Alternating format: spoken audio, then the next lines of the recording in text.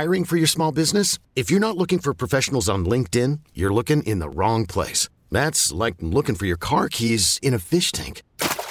LinkedIn helps you hire professionals you can't find anywhere else, even those who aren't actively searching for a new job but might be open to the perfect role. In a given month, over 70% of LinkedIn users don't even visit other leading job sites. So start looking in the right place. With LinkedIn, you can hire professionals like a professional. Post your free job on linkedin.com/recommend today. And good morning.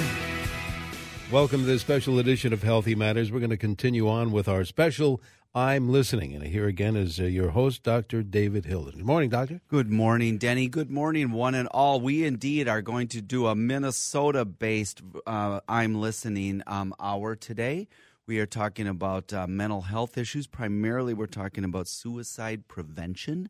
And it's a national conversation that's been going on airwaves across the country, including right here on WCCO. And so welcome to our hour about I'm Listening, and we're going to talk about suicide prevention.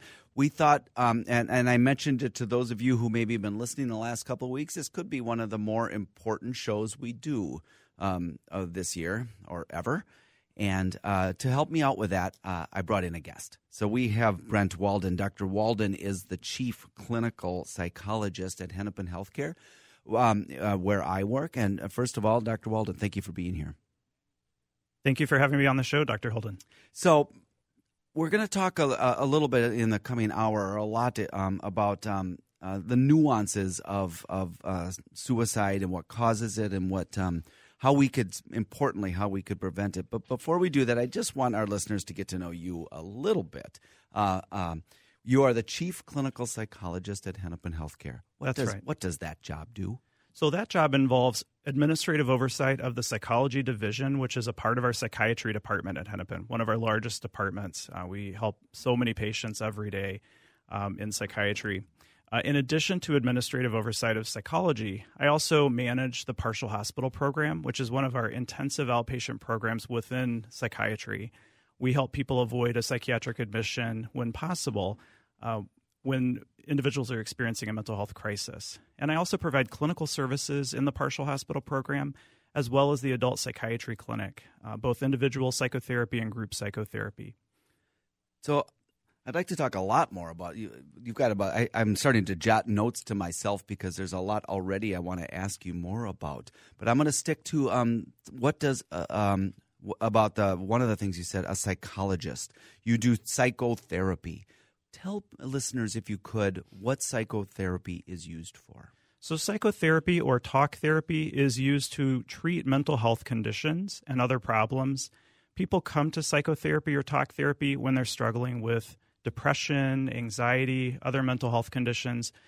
People also seek psychotherapy when they're feeling stuck in life, when they are facing a big decision, they're not sure what to do, perhaps about a relationship struggle, maybe a job change. So sometimes people are coming into psychotherapy with life challenges that they're just simply not sure how to work out on their own. It strikes me hearing you say that almost everybody gets stuck in life sometimes. Absolutely. So we should all at some point come and see you. I'm chuckling, but I'm serious. I think there's some truth to that, and I think that when people come to psychotherapy, many times they're pushing through some stigma or at least some reluctance to make their way into the office to talk with someone they don't know yet. And what I hear from people is that they are so glad they did that. They're so glad they pushed through and, despite discomfort, came in and talked about what they're struggling with. And by and large, people benefit from psychotherapy. We know this from research, and I know this from meeting with people myself and seeing people grow and change and move into recovery. Of course, not everyone responds to psychotherapy or talk therapy or any intervention for that matter. But most people do experience benefit from psychotherapy. So this hour is part of a larger conversation called I'm Listening about mental health and specifically suicide. So it sounds like that's exactly what you do every day, is that you're basically listening to people talk to you. Why would someone come to a professional such as yourself as opposed to going to their Aunt Martha or their coworker or their spouse? You know, when does it become beneficial? What does the science tell us that it becomes beneficial to come see a professional? I think what the science tells us and what people tell me as well is that when there are problems that they don't feel comfortable talking with another person about, or they realize the other people they are talking about their problems with don't have the ability to help them out of their problems, don't have the expertise or skill to provide a treatment that we know is effective, more effective than simply talking about things. That's when I think it makes sense for people to come in for psychotherapy. I think if someone is wondering whether psychotherapy could benefit them, they could certainly come in and talk about doing psychotherapy. You don't have to commit to doing psychotherapy to come in and have a conversation about psychotherapy. So a session or two could help a person sort out whether psychotherapy is the right next step for them. That's a great point. You know, you maybe aren't familiar with it, and you don't even know where to begin. You can make a session or two and get it started. I think a lot of people probably think of kind of maybe people of a certain age remember like the old Bob Newhart show, and they think of a shrink or something. You know, some of those old terms that aren't really probably terribly helpful, but they have this image of their head is that these are people who really have way more significant problems that I have. They put you on a couch and they immediately make you start talking about your childhood. Is that how it is? That's a very common perception. And I think in some cases, that type of psychotherapy is what folks are looking for. And that type of psychotherapy does exist. I am much more familiar with and trained in behavioral approaches, cognitive behavioral approaches that really focus on helping engage the patient in a more active therapy where from the beginning the patient is figuring out what specific changes they need to start making, what skills they need to develop, maybe learn about for the first time that will help them make those changes. And therapy is much more time limited than I think what a lot of people think about, particularly seeing psychotherapy depicted in the media, on television and movies. Let's talk a little bit specifically about suicide. Mm-hmm. That's what it's going to be our main focus. And for listeners, you are welcome to call or call our line and join this conversation, or text your questions or your comments to us. But let's talk a little bit about suicide. Is this, first of all, a little bit of basic 101, a little bit of the basics. How common is it? What causes it? Things like that, if you could. Sure.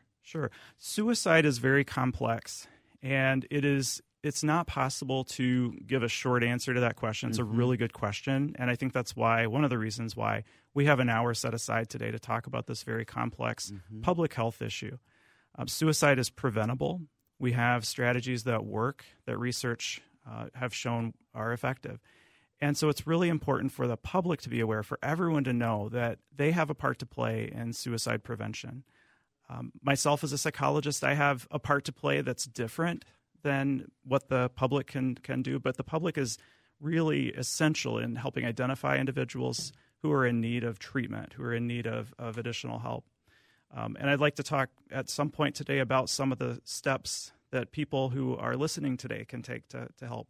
I think we're going to probably talk about that a lot. And so let's start right now. If something is preventable, you said it's preventable, that must mean that we have some idea of the causes or the risks that for suicide. We absolutely do. And so what we know is that there are a number of risk factors that elevate a person's risk, at least statistically. So we know that individuals with a mental health condition like depression are at elevated risk.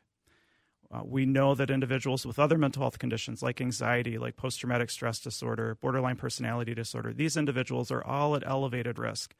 Now, anytime we talk about risk factors for suicide, it's important to be mindful that most individuals with risk factors for suicide will actually not go on to attempt suicide. So suicide is very difficult to predict, and it's important to know about risk factors. And I'll talk a little bit more about risk factors. And then I'd like us, too, to talk about warning signs, but more risk factors. So other factors that place a person at risk for suicide include stressful life events. So if a person is experiencing challenges in the workplace, or if a person is chronically unemployed, those are risk factors. A person experiencing financial difficulty, a person with housing issues, maybe unstable housing or homelessness, those are risk factors for suicide. Again, not everyone with those stressful life events will even think about suicide. In fact, most people likely will not think about suicide and certainly will not go on to attempt suicide. Talk for a bit, if you could, about the relationship between the clinical diagnosis of depression and suicide. Is this a true statement or not? that depression is a risk factor for suicide? That's the first question. And second of all, do people who attempt to take their own life always have depression?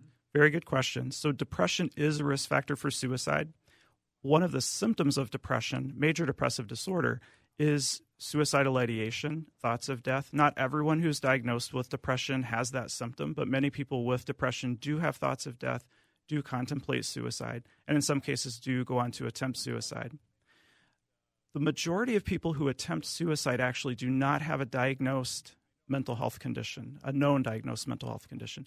They may be struggling with mental health issues. They may be struggling with depression, and maybe that's not known about. But actually, there are many people who attempt suicide and who die by suicide who do not have a mental health condition. Yeah, that might be surprising to people. So does that mean it's more of an impulsive act due to one of a life event, as you were bringing up earlier? It can certainly be an impulsive act. We know from research that many people who go on to attempt suicide contemplate suicide for minutes to an hour or two. In some cases, individuals do contemplate suicide for longer, sometimes days or weeks. But it's usually a shorter period of time? Usually a shorter period of time. Yeah, that's a little bit surprising to me as well, that people are not thinking about it for months and months and months always. It might just be a matter of hours. And that's why it's particularly important from my point of view, and I think from the point of view of those who are working in suicide prevention, to help empower the public to know what they can do to intervene when they see someone who might be in danger of acting on suicidal thoughts. Let's talk about that right now. So this is sort of practical steps what would you like people to know about how they can help?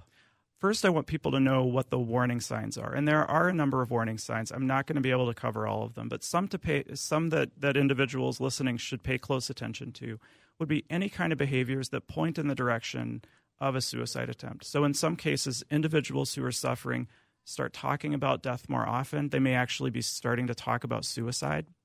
So that would be a very obvious warning sign. In other cases, individuals who are close to an attempt will talk about hopelessness, will talk about feeling like they're a burden. They may also talk about wanting to end things, talk in less direct ways about suicide. There can also be erratic behavior, more reckless behavior. People might take more risks. So any kind of sign that suggests that an individual is at greater risk for harming themselves in the short term, that's what I'm wanting people to be tuned into, and to know that there's some things they can do if they see this sort of thing happening in a friend or loved one.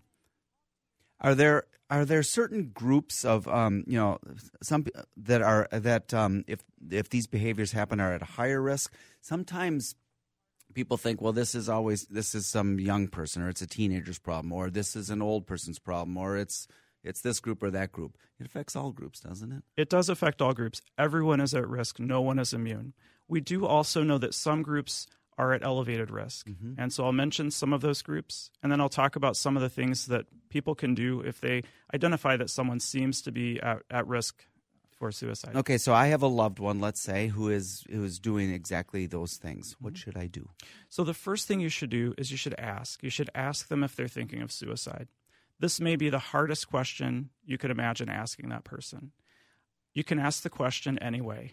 One of the reasons this is a hard question is that people worry that asking about suicide will put the idea of suicide in the struggling person's head. And we know from research this is actually not true. And in fact, some studies show that asking the question can actually reduce suicidal ideation, can help the person who's struggling feel more comfortable, feel more supported, feel connected. And that's a huge protective factor. So before we go on to the second thing, I'm going to talk much more about this, because I do this all the time. We teach it in medical school. We teach what you just said. It's not always easy, but a lot of us have become more comfortable asking people. But what about people? How do you go to your spouse or your kid or your loved one, your friend, and ask that question? I think that's a really important question, and it's important to have alternative questions. Yeah, like what would you say? So I think in a case where the question about suicide is off the table for you, if you're not able to ask that question, there are still some very important questions you can ask that can help identify a person at risk. One question you can ask is, what is your pain like? Another question you can ask is, what kind of help do you need? What can I do? Do you need me to help you connect to someone who can help you? I've seen an ad on TV that says that it discourages us from being silent. There's that that it's just better to talk to or just listen to people and see if this is a good day to talk about it. That's right.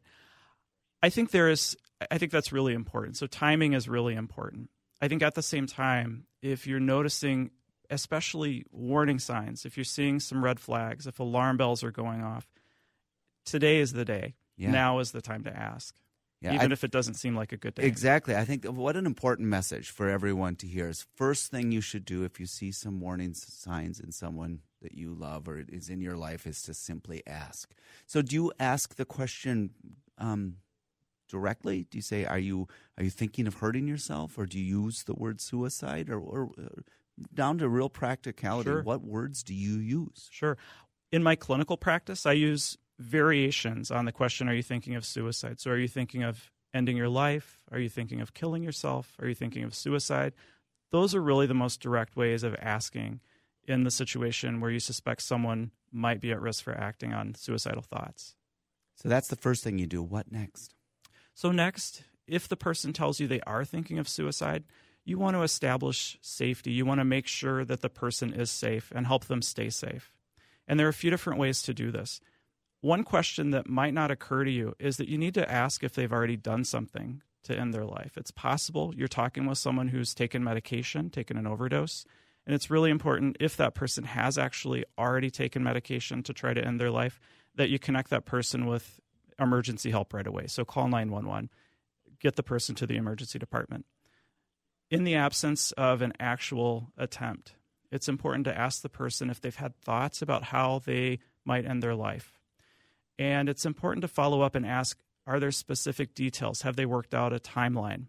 The more detailed the person's plan is, the greater the urgency for intervening. It is still an important situation to address if the person has a less specific plan, and there's still,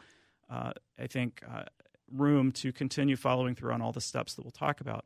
But especially if a person has a very detailed plan, especially if a person has a timeline, particularly if they have access to lethal means, it is essential to work with that person to put time and distance between themselves and lethal means so that they have a greater chance of surviving and potentially avoid a suicide attempt.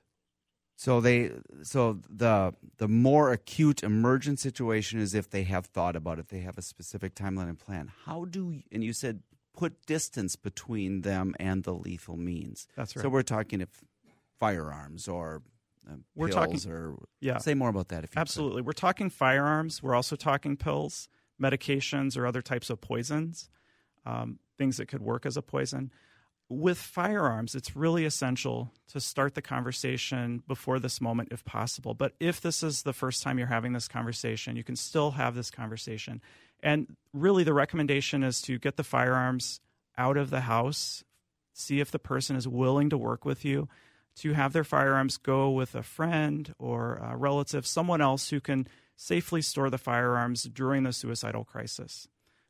That's what I mean by distance, and that's optimal distance, having the firearms out of the home for the period of time that the person who's struggling is in danger. In some cases, that person is not willing to have their firearms leave their home, and so this is about collaboratively figuring out what is going to work. What is the greatest distance you can put between that person and their chosen means? So other options include gun safes or lock boxes. And in the midst of a suicidal crisis, it's important to work out with that person that they don't have ready access to the combination. And so figuring that out, maybe having maybe yourself or someone else change the combination and hold on to the combination, that would be important. What I like about what you just said is that it's working with people that maybe they're not at a place where they're wanting to remove that lethal means from their house, but maybe at least temporarily, exactly, put that distance between you. Have a loved one have the lock combination, right. And at a later time, that could maybe change. What you don't want to do is get into a struggle with the individual over what they should do. You don't want to tell the person they should get rid of their guns. When the person's telling you they're not willing to do that, you need to meet them where they're at. You need to figure out what can you do to make sure there's not an unlocked loaded gun in the home. Another option is getting the ammunition out of the home if the person's not willing to store their guns safely. There are other options for storing guns as well. There are gun locks. A person might decide to lock their guns. That's relatively safe. It's not as safe as having a gun safe where the combination is not known during the suicidal crisis. And none of these other options are as safe as having the firearms out of the home. But again, we're doing what works. We're focusing on what we can do for this person to put time and distance between themselves and lethal means. So that's firearms. What about other lethal means? So for medications, there are a few different options. Sometimes the person who's struggling, who's having thoughts of overdosing on medications, sometimes they're willing to let someone else manage their medication. So a loved one might take the medication, dispense it, so to speak, and keep the medication locked away, inaccessible to the individual who's struggling. I've heard of situations where, depending on the type of medication, the suicidal individual might talk with their physician about getting shorter prescriptions, maybe less medication at a time, making sure that any excess medications are disposed of safely. So if they're sort of stockpiles of old medications, making sure those are not left in the cabinets in the bathroom. And what about access to medications that maybe to others? I have heard, as a doctor who prescribes medications, I'm much, much more cognizant of this than I was 15 years ago, of not having grandma have a whole bunch of medications because your grandchildren and the teenagers come or the teenager's friend come. And so probably having a lot of medication bottles that you're not taking isn't a good idea. That's not a good idea anyway. And I would also like to point out that having unlocked and loaded guns is not a good idea anyway, that there's safe ways of storing firearms, and it's really important to be cognizant of how to safely have firearms, how to safely have medications in the home so that no one is at elevated risk. And you said something about maybe have the conversation right there if it's at an acute situation, but it's maybe a good conversation to have with people earlier. I would encourage, if you haven't had this conversation with a loved one and you have thoughts about this, or even if you haven't thought about it until right now, I would encourage you to think about starting that conversation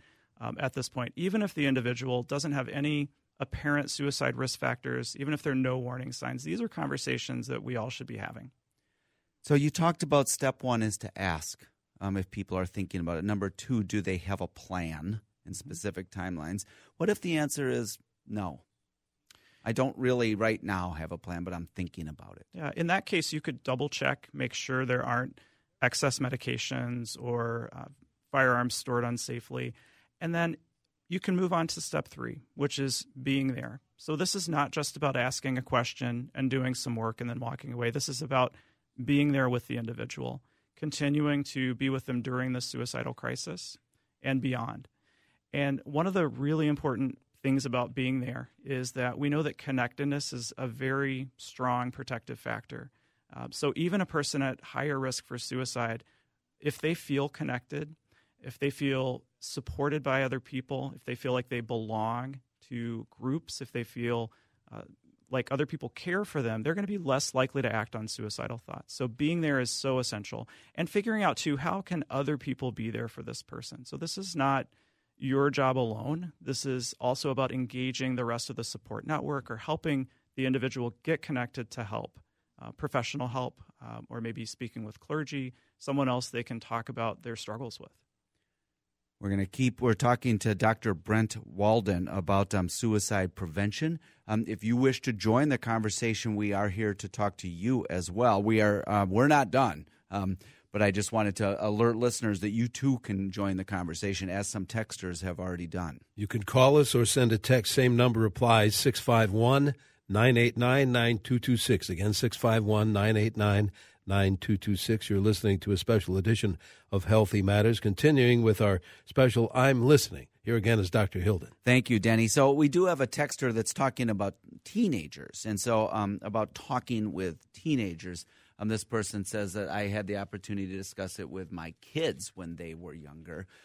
This texter goes on to talk about, remember, it's a permanent solution to a temporary problem. But how do you talk to kids? I think that's a great question. I first want to commend the texter for talking with their kids about this. This is so important. So I want to reinforce that and encourage others to do that. As an adult clinical psychologist, I would actually consult with one of my child psychologist colleagues to find out the best answer to this question. But I do know the conversation will vary depending on the age and developmental stage of that individual child. And I would encourage consultation with a child psychologist if the parent is unsure how to proceed with that conversation. What if you don't have any concerns? Just general parenting. You have to have, in quotation marks, the talk with your kid about everything, about school, about sexual health, but we don't often talk about don't smoke, kid. And mom or dad's going to be mad. How do you talk to kids about their mental health and to make sure that you ask these questions of them, even if you don't really have concerns, or at least make the home an atmosphere where they can feel safe in talking to you? I think there's so much importance in the latter, especially just creating an environment where the child or adolescent can come to you, making sure that you've made a path, even if you're not asking the specific question about whether the child or adolescent is having thoughts of suicide because you haven't seen warning signs and you're not aware of risk factors, making it okay to talk about this, approaching this subject and other subjects in a non-judgmental way is really critical to making it okay for kids and adolescents to talk to parents. I think also making sure kids and adolescents are aware that help is available, that in the future, if they were to experience a struggle, if they were to be in a crisis, that there are places they can go, people they can call, people they can text actually for help. There are two resources I want to make sure to plug on the show. This is do it right now, and then we can do it later as well. Absolutely. The National Suicide Prevention Lifeline is available 24 hours a day, 7 days a week. The National Suicide Prevention Lifeline can be reached at 1-800-273-TALK. That number is 1-800-273-8255. And that number is a resource not only for individuals who are struggling with suicidal ideation or thinking about suicide or planning to die by suicide, but also available to any loved one, friend, other person who's concerned about another individual. So the Lifeline is such a great resource. So 24/7. 24/7, free and confidential, 1-800-273-8255. I encourage people I work with to actually put that number in their phones if they have a cell phone so they can go to it right away. There are a number of folks who are more comfortable with texting, and there's some contexts, some situations where texting is actually a better option or it works better for that individual. And I want to also talk about the crisis text line. So in Minnesota, you can text the letters MN for Minnesota, so MN to 741-741 and receive the same sort of free and confidential support and help 24 hours a day, 7 days a week. So I have heard that if you simply Google the word suicide, maybe you're struggling and you Google that word, that the National Suicide Prevention Line comes up. And I just did it 20 seconds ago, and that is the case. So that number is, again, 800-273-TALK, 24 hours a day, 7 days a week. And say again the Minnesota text line. So the Minnesota text line, MN to 741-741. Outside of Minnesota, and you actually text those 6 digits. Text those 6 digits. You text MN. You text MN to those 6 6 digits. Yeah. That's right. And it can feel a little strange if you're not used to texting to a number that's less than 7 digits, but that's the way it works. And actually, within Minnesota, announcing the word home, HOME, to the same number, 741-741, will also work. Very good resources. So we talked about step 1, ask. Step 2 is ask, see if the person has a plan. Step 3 is being there. I want to expand on that a little bit more. That's hard for people to do. If someone really is in a bad way, and we're not, you're maybe not a trained psychologist, and what do I do? What do I say? What does being there mean? That's really a good question. And in so many cases, we feel like we have to say something. And sometimes saying something is what's needed. Sometimes expressing support, support despite the situation being difficult, that's really critical. And other times being there can be being there without words, being there in the room with the person, allowing the person to have time and space with another individual. So this doesn't have to be a conversation that flows like every other conversation you're used to having. This could be a conversation that has a lot of silence, and that's okay because there can be a lot of support in that silence. Good point. Because I think people have said to me, I don't know what to say. I'm not a psychologist. That's where you come in. But you can just being present. What's the next step?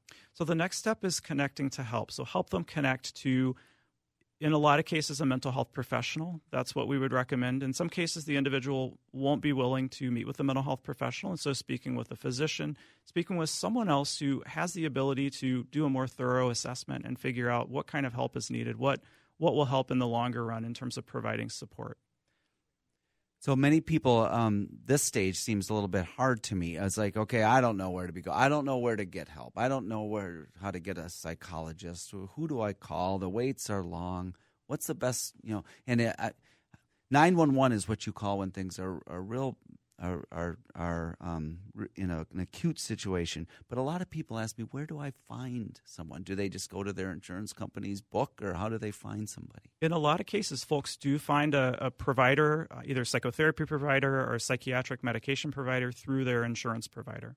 In other cases, there are resources online such as psychologytoday.com, which includes a listing of many of the psychotherapy providers in the area, and so that would provide information for the individual as well. It seems to me to be a sort of a relationship that you want to go well with your psychotherapist. That's right. And so, as one yourself, do you often, or do you ever tell people, I reckon, maybe I'm not exactly the right person for you. One of my colleagues is, or how does that work? Absolutely. So, particularly if I have a sense that the person doesn't feel connected or isn't really talking about what I think they might need to talk about, I'll have a conversation with them about this possibly not being the right match, that they could certainly consult with a colleague of mine, that what I want for them is not for them to continue seeing me if that's not working, but actually I want them to see someone they can open up to, who they can connect with and get helped by. And in some cases, at the beginning of psychotherapy, when I'm starting off with someone talking about what psychotherapy is, providing education, I let them know right off the bat that they may actually not connect with me, and it's okay to talk with me about that. It's okay for them to go find a different psychotherapy provider. Sometimes individuals have to meet with a few potential providers before they settle in with someone they feel comfortable with. Could you talk a little bit about, I'm talking mostly, I guess, about depression here, and not specifically suicide, but the role of psychotherapy vis-a-vis medications. Are they equivalent? Is one better than the other? When should you consider medications, antidepressants and the like, versus talk therapy? They're probably going to be somewhat different answers depending on who you ask in terms of psychologists or other psychotherapy providers. My recommendation to individuals who have a diagnosis of depression or any other mental health diagnosis is to at least consult with a psychiatrist or psychiatric provider to see if medication might also be a good option for them. We see that individuals who have both psychotherapy and medication tend to do really well. Sometimes people can do well with psychotherapy alone or medication alone. But since I don't know what's going to work for this individual sitting in front of me, I want them to have the best shot at recovery, and I want them to have all the resources available to them. So I do encourage folks to consult with a psychiatrist if they're open to that. Thank you. My pattern has been to tell my patients, I think the combination might be something they want to consider. The thing I have a little more challenges is trying to help them get into psychotherapy, because I think I think the evidence, as far as I know from a non-psychiatrist perspective, is that it is, for many people, as effective, if not more, than something an antidepressant from a bottle. It can be, and it can actually be associated with more sustained changes over time. So if you stop taking a medication that helps with depression, you may experience a relapse. You're probably more likely to have longer remission from depression, going with depression as an example. If you have psychotherapy where you've learned skills and strategies for managing depression, that might show up in the future. I want to go to the text line. We're talking about things you can do to help the loved ones in your life. One of the text lines says, how does substance abuse factor into suicide? Substance abuse is both a risk factor and a warning sign if there's a change with substance use. So if a person has an alcohol use disorder or a drug use disorder, that is one of the risk factors. Again, most people with alcohol use disorder, drug use disorder will not go on to attempt suicide, but it does elevate risk. If there's a change in alcohol and or drug use, if a person is escalating their substance use specifically, that is potentially a warning sign that that individual is heading towards a suicide attempt, particularly in combination with other warning signs. So is that that's a little bit harder to identify sometimes for people? Like, how do I know if someone's using more. It can be, and I think the idea of asking applies not only to suicide, but also checking in about substance use. This is a hard question to ask, and in some cases, individuals who are struggling may not feel ready to open up about their substance use, but approaching it in as open and non-judgmental a way as possible will create a path that person might choose to go down. And I think in addition, healthcare professionals have a role to play checking in regularly about substance use and talking about other factors that are important to check in about. Suicide sometimes happens, for people who are currently using. They're intoxicated on some substance, alcohol or some other drug. Are there any interventions to help in that very situation? How do you intervene? I think in that very situation, if we have concern that a person is altered, if they're under the influence of alcohol or a drug, it would be really important to have them go to the hospital to be evaluated, since there's not a way for, I think, most individuals to be able to reliably keep that person safe on their own. That's, I think, too tall on too high a shelf for most people. And so bringing the professionals in is really the important thing to do at that point. So we've talked about asking a plan, asking people, see if there's a plan, being present and connecting them to help. Is there anything else people can do? Following up is essential. So making sure you are checking in, making sure you are continuing to connect. If you need to back away for whatever reason, and you can do that, but you need to kind of continue to check in with the person, make sure that person is connected to other individuals as well. And so following up can be easy to forget about when the crisis is past. Checking in even by sending a text or leaving a message on the phone to let the person know you're thinking about them.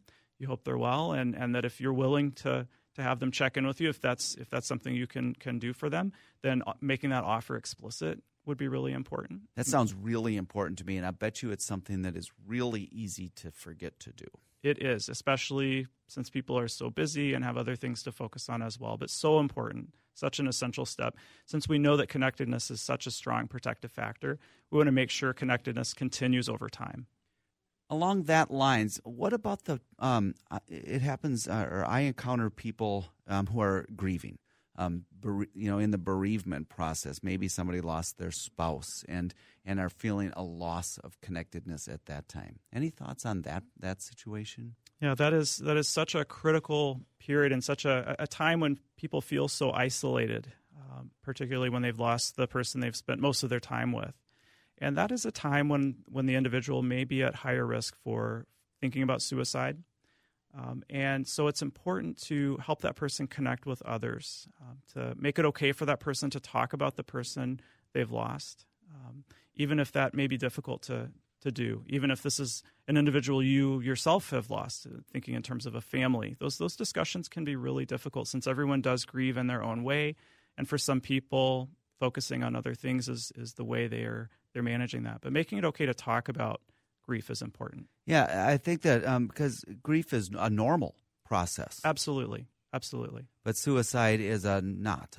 That is and so it's hard for for people to know, how long am I supposed to be sad? How long am I supposed to remember my loved one? Well, you're probably that could go on forever. But Right. When does that normal grief and bereavement process become something that needs some help? So when normal grief and bereavement becomes something more like a major depressive episode, a clinical depression, in other words, that would be when treatment would be needed for that individual. And I'd like to also say that one of the more challenging griefs to navigate would be grief over someone who dies by suicide. And so there's a lot of attention to suicide loss survivors, making sure those individuals have the opportunity to talk about their loss, or maybe for a period of time to not talk about their loss, but be with other people who can be supportive, perhaps join a support group to talk with others who've lost individuals to suicide. Any advice on where they would find such a group? I would encourage Googling or otherwise doing an internet search on suicide loss support groups. So you're talking about the surviving loved one from someone who has ended their life. Exactly. One place you can go to look for resources too is the Suicide Prevention Lifeline website. there is a section for suicide loss survivors that provides some tips and strategies for managing this incredibly difficult period and for connecting to support, both online and support groups. Someone on the text line here is getting at sort of a risk factor. They want to know if there is a genetic predisposition to it. Now, that's my paraphrase of it. They're asking, is there a suicide gene? I don't know of such a gene. And I think anytime we are kind of thinking about the genetic influence on any kind of mental health condition or a behavior, we really want to be focused more on the fact that this condition exists and can be, we can help prevent suicide. Everyone can help prevent suicide, even if there is a gene that predisposes individuals. I don't know of such a gene, as I said. There are I don't think any of us do. Yeah, there are genetic factors, certainly, that influence certain risk factors for suicide, such as depression, bipolar disorder, but we're very much more focused on prevention and making sure the public are aware of the warning signs in particular, and then the steps to follow if they do see someone who's at elevated risk. So in case you're just joining us, we're doing the I'm Listening national conversation about suicide prevention. I think the key word in that is prevention.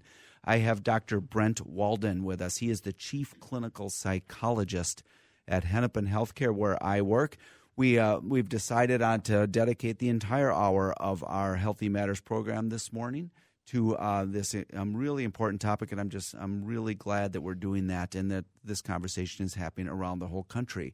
If you wish to join us, you may do so. And a couple of ways to do that, as usual. You can call in your question or send a text. Same number applies, 651-989-9226. Again, 651-989-9226. Here again is Dr. Hilden. So part of the national conversation I've heard is about some specific populations, and if we could talk about that for a moment. Service members, people who have extraordinarily traumatic jobs, some firefighters, some police officers, service members, people who have some type of PTSD from any reason. Could you address those populations? Sure. I can certainly affirm that those populations may be at higher risk. And with Minnesota in particular, there's some populations for us to be aware of as well. This may be surprising, but young people as young as 10 up to age 24 are at elevated risk in Minnesota. Why do you say in Minnesota? Well, this is based on information I received or obtained from the Minnesota Department of Health website. And so I'm speaking to Minnesota, to the Minnesota data that I've reviewed. This is certainly the case nationwide as well. So particularly children age 15 on up to young adults age 24 are at elevated risk. In addition, in Minnesota and nationwide, there is elevated risk for middle-aged white men, as well as individuals living in greater Minnesota. We know that the suicide rate is actually higher in greater Minnesota than in the 7-county metro area. The American Indian community is also disproportionately affected, and so they have a high rate of suicide in Minnesota, particularly compared to the rest of the nation, looking at the American Indian community across the United States. There's a lot to unpack there, but I want to hit on greater Minnesota. What about professional resources that might not be as readily available to somebody who's living in a smaller community or even outside those smaller communities in less populous counties of our state and in the upper Midwest? You know, we're in downtown Minneapolis. We're across the street from U.S. Bank Stadium. There's hospitals every other block around here. What about people in greater Minnesota, many of whom are listening right now? Advice for them? Absolutely. It can be challenging to find a mental health professional in some of our more rural areas in greater Minnesota. There are resources, and it may be harder to get to those resources. The National Suicide Prevention Lifeline, I would say, is also a resource. So it's not only a crisis line, but it's a number to use if you have questions about suicide prevention, if you have questions about getting help for someone or for yourself.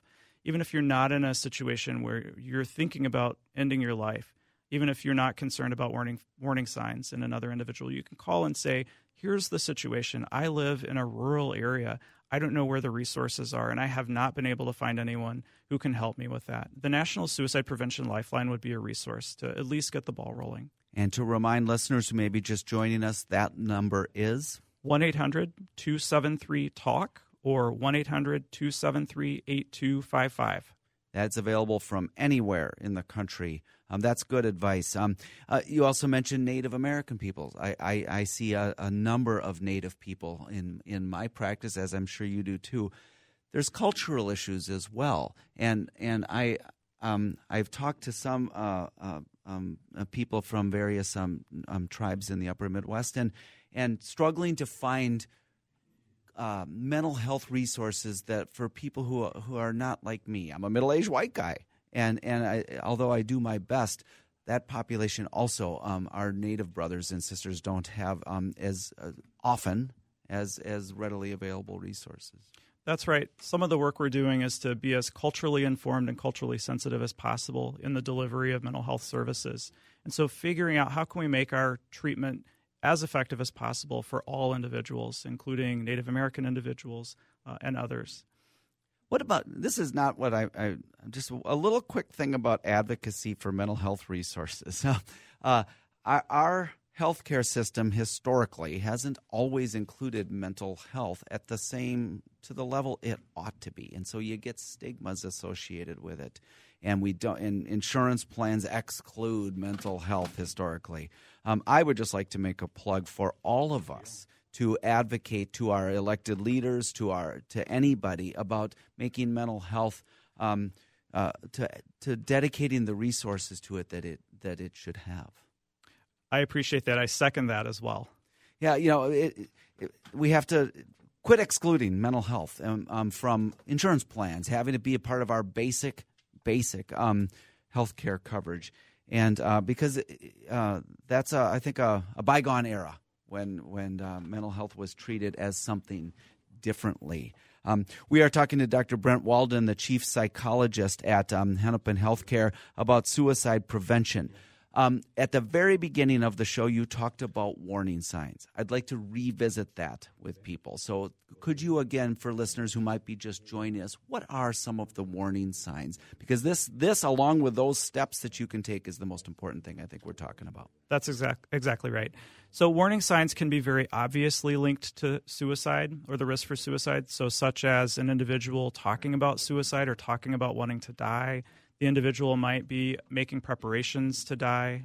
They might be giving away valued possessions. They might be working on final arrangements, putting together a will, and that may be happening at a time when it seems confusing to other people. It's probably never a bad idea to put together a will, and it can happen in the midst of someone experiencing a crisis, and that would be a warning sign.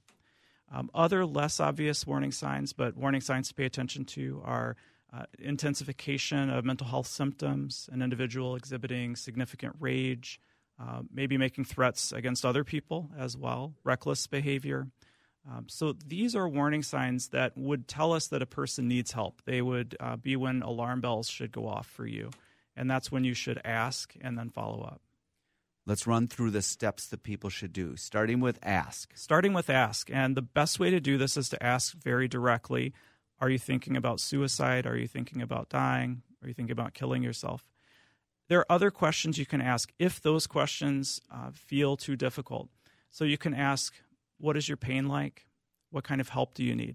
Any kind of question that can open a conversation that might ultimately lead to that person acknowledging suicidal behavior or giving you the chance to ask about suicidal thoughts if you work up to a point where you feel more comfortable. And you will not put the idea in their head. That's exactly right. Research has shown that asking the question does not increase a person's risk for suicide. It actually may decrease the person's risk for suicide.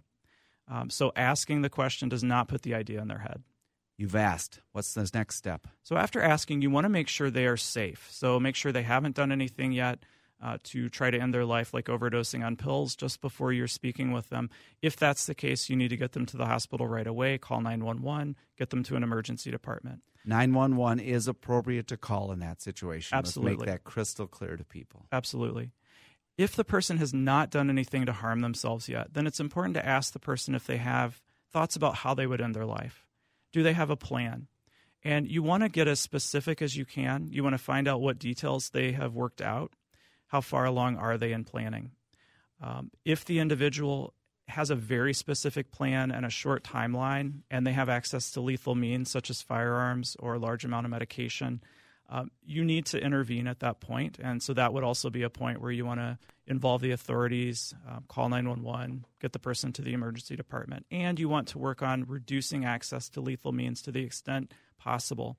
And this is usually possible. So I want to encourage people to have these difficult conversations about removing firearms temporarily, maybe having a person who's thinking about death by suicide, particularly if they're planning to use a firearm, have them, if they're willing, to give their firearms to a friend or a relative who can safely watch those firearms until the suicidal crisis is passed.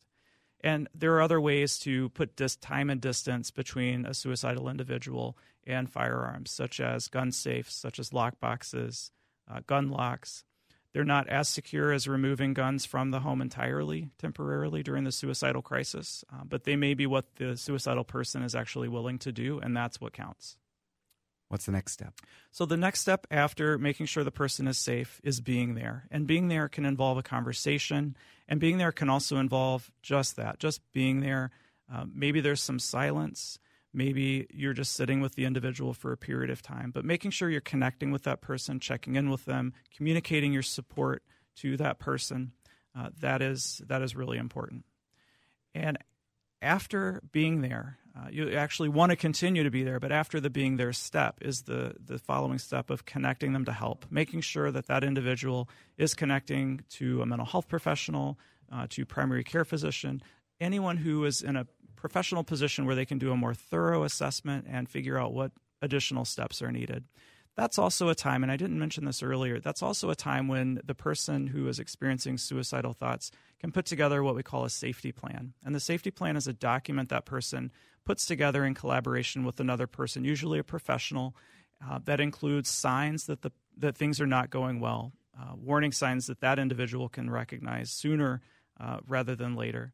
And in response to those warning signs, the person will write down specific activities they can do to distract themselves temporarily to get through the crisis, people they can connect with, places they can go that are safe. That it can also involve a reminder of that person's reason for living. That's really important.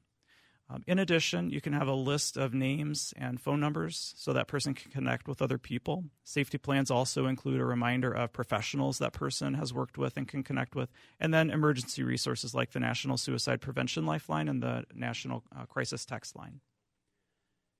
When someone needs to be hospitalized, what is done? I mean, this has been asked of me before, and so what do you do when someone needs? What is done when someone needs to be hospitalized? So, first of all, there's a very thorough assessment of that person's level of risk and their need at that time to figure out if a hospitalization is necessary. When possible, we don't hospitalize. This is one of the reasons the partial hospital program that I work in exists, is to help prevent a hospitalization when possible, when it's safe to do that. Person may be experiencing a crisis but able to stay safe outside the hospital. But a hospitalization is sometimes needed. And while it's disruptive and while people typically don't want to come into the hospital, it's sometimes life-saving. And it's actually a really important step in a person's recovery, sometimes the first step they've taken. And so I want to be really clear that a hospitalization can actually be really helpful. So you mentioned, and I wanted to come back to it, so I'm thankful that you brought it up. What is a partial hospitalization program? So the partial hospital program is about the most intensive outpatient treatment a person can get.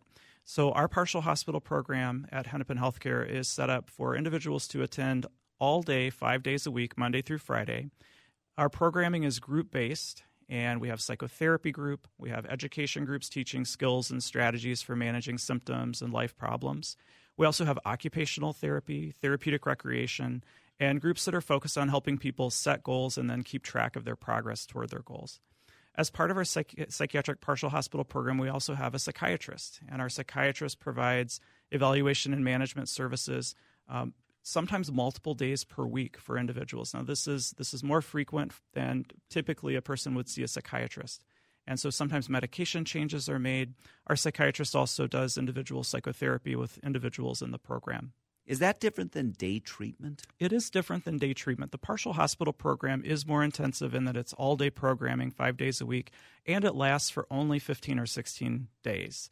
Day treatment is a less intensive but still intensive mental health treatment program that lasts 2 to 6 months, and programming is on 4 days a week and for 3 hours a day. Similar type of programming with psychotherapy groups, education groups, and occupational therapy groups. It's not unusual for an individual to be discharged from the hospital or come to partial instead of hospitalization, complete the program, and then go to day treatment as a step down. So there's still some intensive programming, still some good structure, which we know the structure itself can be really healing, can promote recovery, and also the interactions with other participants in the program. I've seen that be really powerful as well. How does one get into these programs? So there are multiple partial hospital programs in the Twin Cities, day treatment programs as well. At Hennepin Healthcare, our referrals tend to come from psychiatry areas, sometimes outside psychiatry.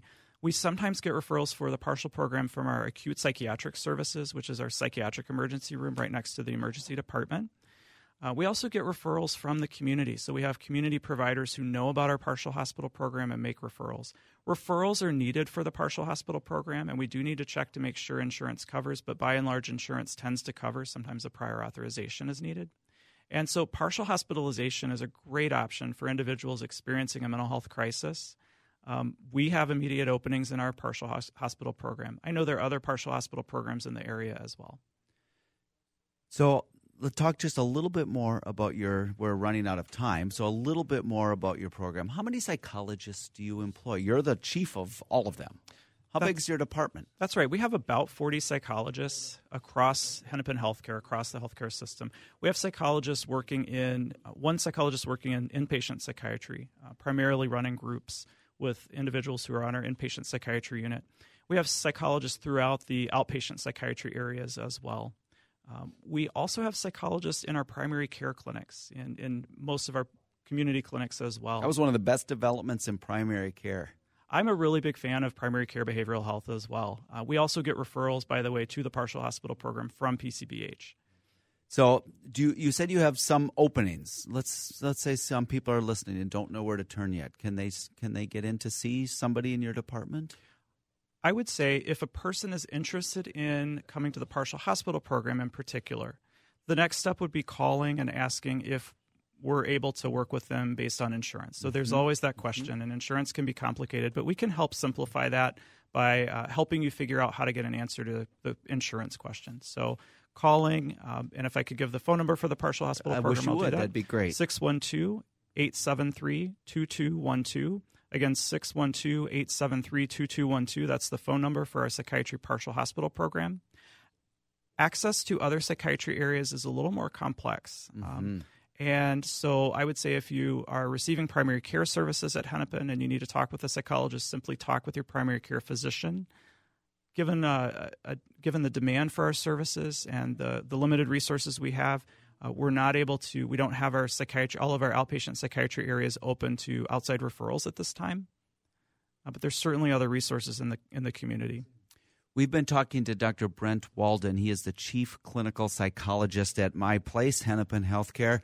We are running out of time, but we have, I think that was incredibly important and accessible information for people. It's been great having you on the show. Again, I'm going to give the line, the National Suicide Prevention line again. It's 1-800-273-TALK. That's available to anyone who is listening, 1-800-273-TALK.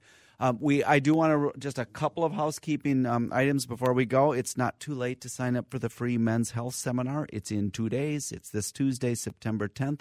It'll be it's for you men. It's about urinary incontinence, erectile issues, all kind of stuff you don't want to talk about in polite company. But we're a polite company, and you can talk about it. 6 to 7 p.m. at Hennepin Healthcare. It's at the Whittier Clinic at 2810 Nicollet Avenue South. Dr. Travis Pagliara, a Hennepin Healthcare urologist and men's health specialist, will be there. If you're interested, go now to hennepinhealthcare.org/here4health to sign up. And we'll be back again next week, new time, 7 a.m. here on News Talk 830 WCCO. We really need new phones. T-Mobile will cover the cost of 4 amazing new iPhone 15s, and each line is only $25 a month. New iPhone 15s? It's better over here. Only at T-Mobile, get 4 iPhone 15s on us and 4 lines for $25 per line per month with eligible trade-in when you switch. Minimum of 4 lines for $25 per line per month with autopay discount using debit or bank account. $5 more per line without autopay, plus taxes and fees. Phone fee at 24 monthly bill credits for well-qualified customers. Contact us before canceling account to continue bill credits or credit stop and balance on required finance agreement due. $35 per line connection charge applies. See T-Mobile.com.